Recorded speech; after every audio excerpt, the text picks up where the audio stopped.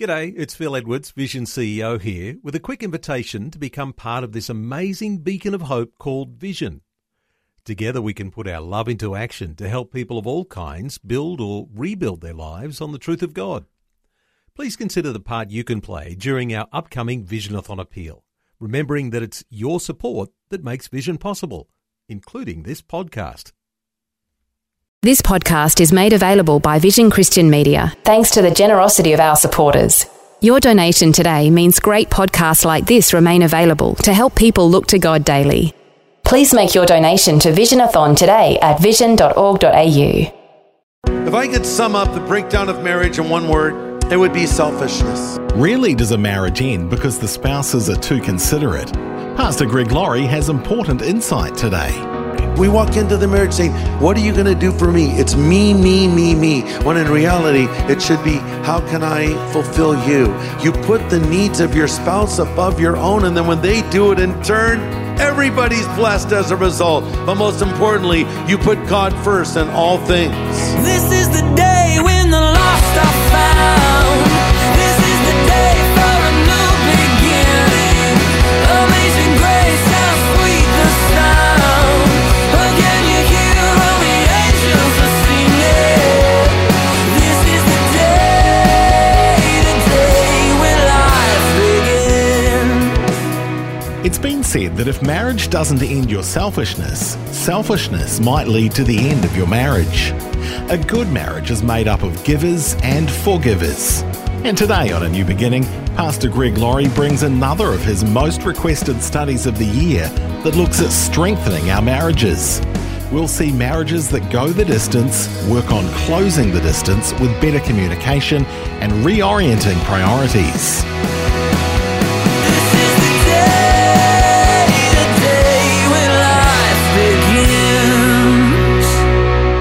Grab your Bible and turn to Ephesians chapter 5. Let's start with a word of prayer.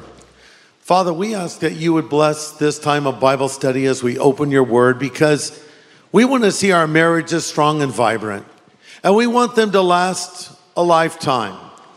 But Lord, as we've deviated from your template and from your plan, we've seen the consequences of it. As Scripture says, we sow the wind, we reap the whirlwind. Forgive us for that.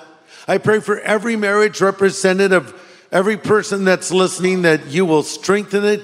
And for those, Lord, that are single, help them to be patient and wait on you for that right person, to not rush this thing. We commit it all to you now. In Jesus' name we pray. Amen. Ephesians chapter 5. God takes us back to the very beginning. Verse 31. For this reason, a man will leave his father and mother and cleave unto his wife, and the two shall become one flesh. I want you to write down two words if you're taking notes. The words are leave and cleave. Leave and cleave. Two very important words that must be in constant play in the marriage relationship to keep it vibrant and strong. So it's leave and cleave, or sever and attach to, or loosen and secure. A successful marriage begins with a leaving of all other relationships. Now, don't misunderstand me.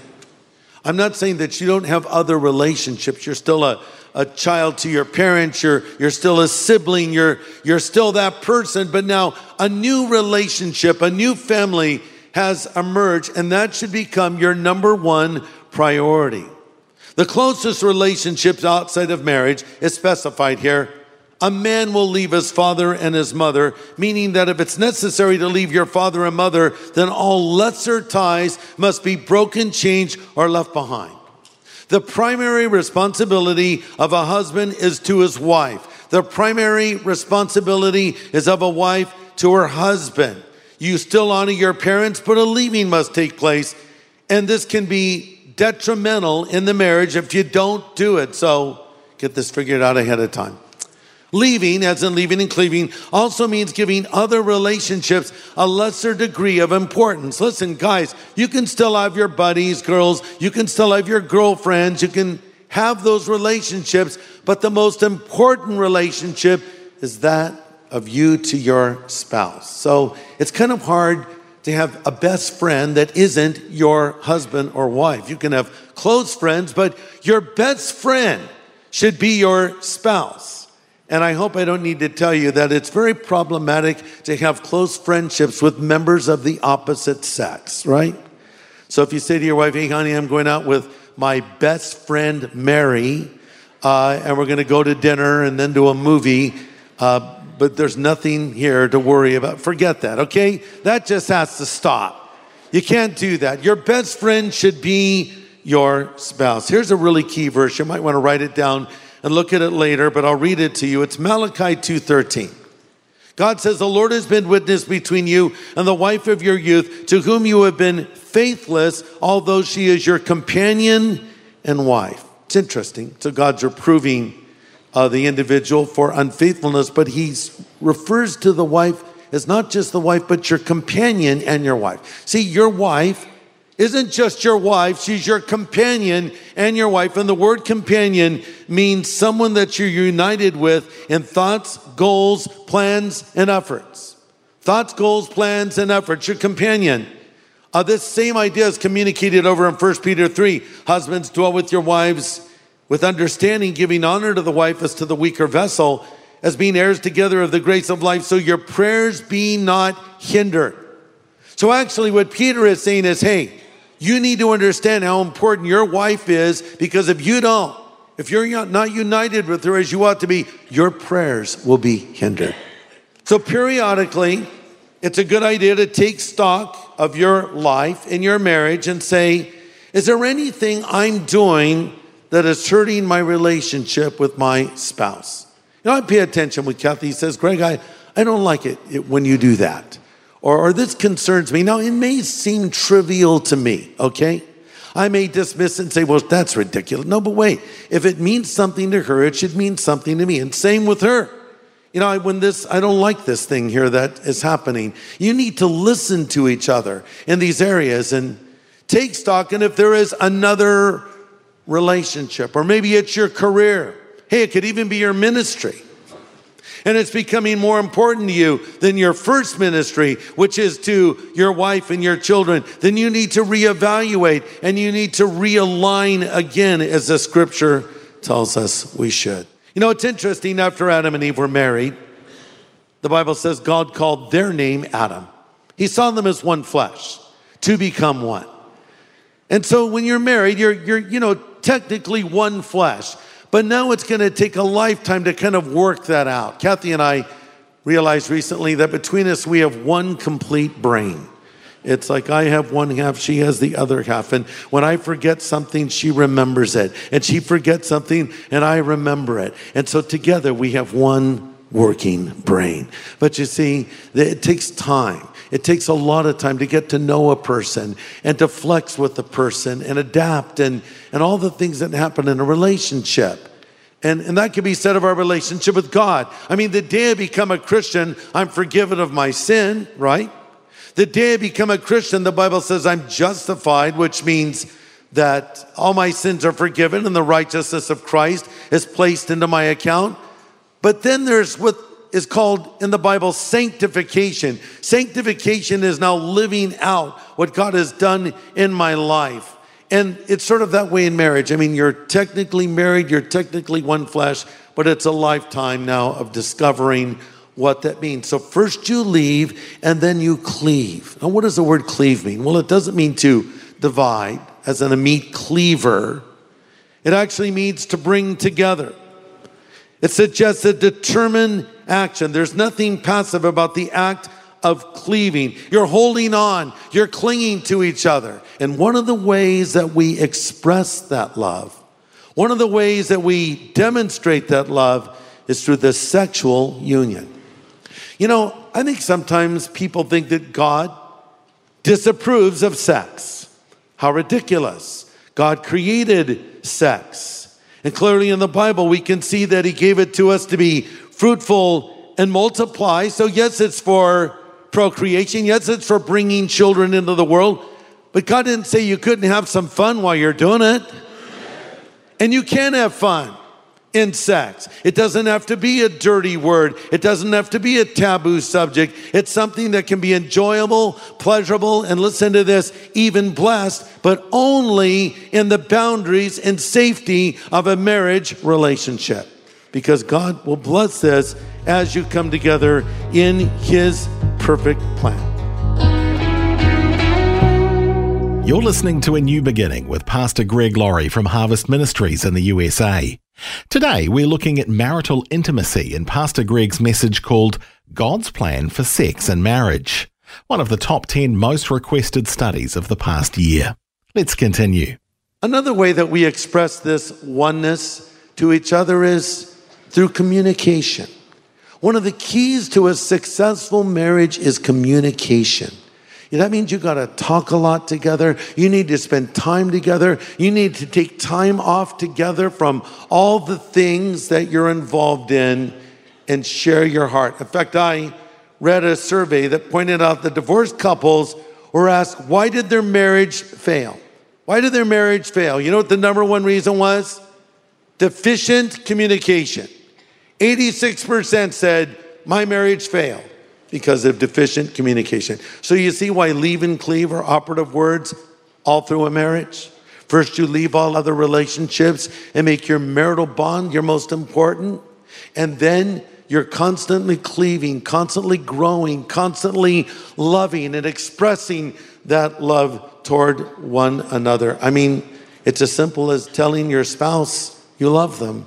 When's the last time you said to your wife, I love you? Or to your husband, I love you, I appreciate you. Even a hug would go a long way. I heard about a couple that was having some marital problems, so they went down to see their pastor.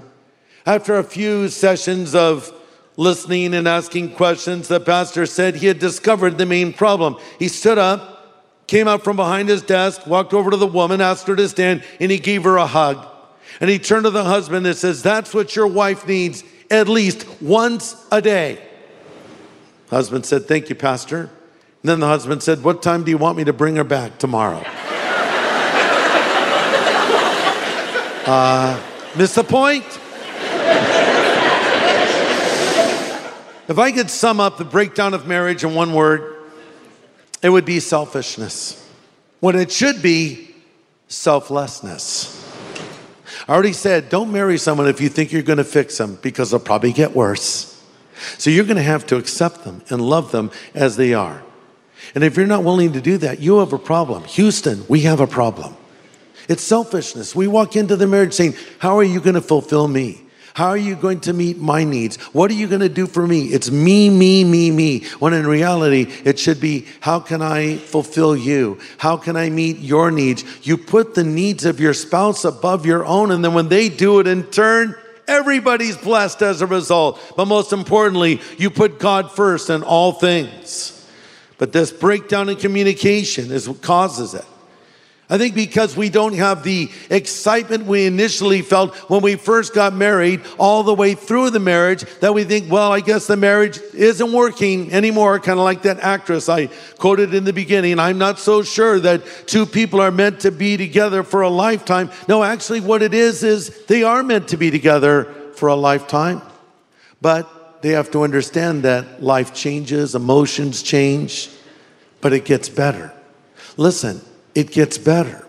A study was done on couples who had serious conflicts but decided to stay together. The study revealed that 2/3 of unhappily married spouses who stayed married reported their marriages were happy 5 years later. See, they just hung in there. Now their marriages are happy 5 years later. Most striking, this article says, long-term studies demonstrate 2/3 of those unhappy marriages out there will become happy within 5 years if people stay married and do not get divorced. It's interesting when stats bear out what the Bible said all along, isn't it? Let's just do it God's way. Leaving and cleaving. Leaving all other relationships, making your marriage your most important relationship, putting the needs of your spouse above your own, selflessness instead of selfishness. Watch what God will do. Saving sex and keeping sex for you and your spouse only. You never cross those lines. and do everything you can to cultivate and weed the garden of your marriage, and you will live happily even after. Why? Because God said you would in the Bible, and you can trust what God says. So now we just need to start living it out. You know, in closing, the marriage is, of course, a picture of the love of God for us and the picture of our love for God. And how did God show his love to us? I mentioned earlier, why are we Christians? Because we responded to the love of God. How did God show his love to us? He sent his son Jesus to die on the cross for our sin. And there he hung on that cross and bore every wrong and every sin and every evil thing you and I have ever done. But he rose again from the dead 3 days later, and he stands at the door of our life and he knocks. And if we'll hear his voice and open the door, he will come in. Now listen, I'm not talking about marriage right now. I'm talking about life. I'm talking about eternal life. So if you're married, if you're single, if you're divorced, if you're widowed, you know, if you're a kid and you don't even know what I'm talking about, here's what I want to say to you. You just need Jesus. Wherever you're at in life, you need Jesus Christ. You need him living inside of you, helping you to be the man or the woman he's called you to be. And there might be some of you here who don't have Christ living inside of you. Maybe you thought, well, I'll go to church and maybe learn a few biblical principles and how to have a better marriage and be a happier person. That's not what I'm here for. I'll share with you principles that will help your marriage. I'll share with you principles that will help you have a happier life. But that's not my job. My job, if you will, is to tell you how to get right with God and go to heaven when you die. That's what I want for you more than anything else. And in a moment, we're going to pray. And I'm going to give you an opportunity to ask Christ to come into your life and forgive you of all of your sin. There might be some of you that, well, you've kind of wandered off. You know it's right, but you've strayed. And you've done things you're ashamed of. Maybe your marriage is unraveling. Maybe you're single, but you're having sex before you're married. Or maybe you're doing this or you're doing that. Whatever you're doing, you need to get right with God. You need to repent of your sin and get right with God. And I want to give you an opportunity to do that.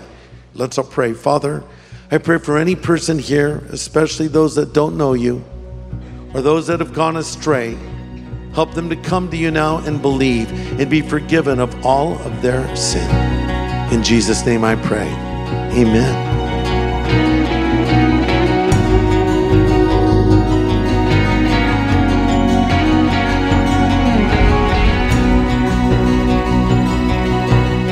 Pastor Greg Laurie with an important prayer. And if you'd like to make a change in your relationship with the Lord, don't tune away. Pastor Greg will help you do that right now.